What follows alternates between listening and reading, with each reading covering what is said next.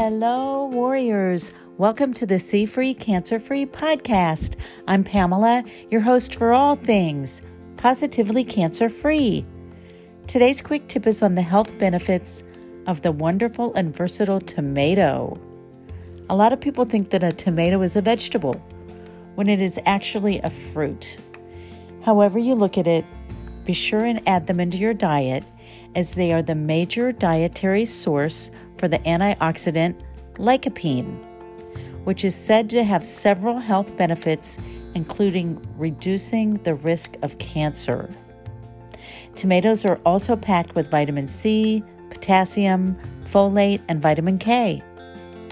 A tomato contains 95% water, so you can fill up on them without the guilt. Along with cancer prevention, tomatoes are said to lower the risk of heart disease and protect your skin from sunburn. Tomatoes can be eaten all day, in an omelet, in a big old salad, and in a beautiful red sauce over pasta, which is especially good for you, whereas canned tomatoes have more lycopene than fresh. Tomatoes are easy to grow. Yeah, easy for me to say living in Florida. But if you live in a cold climate, you can grow them in the summer and can them for year-round. Are tomatoes a superfood?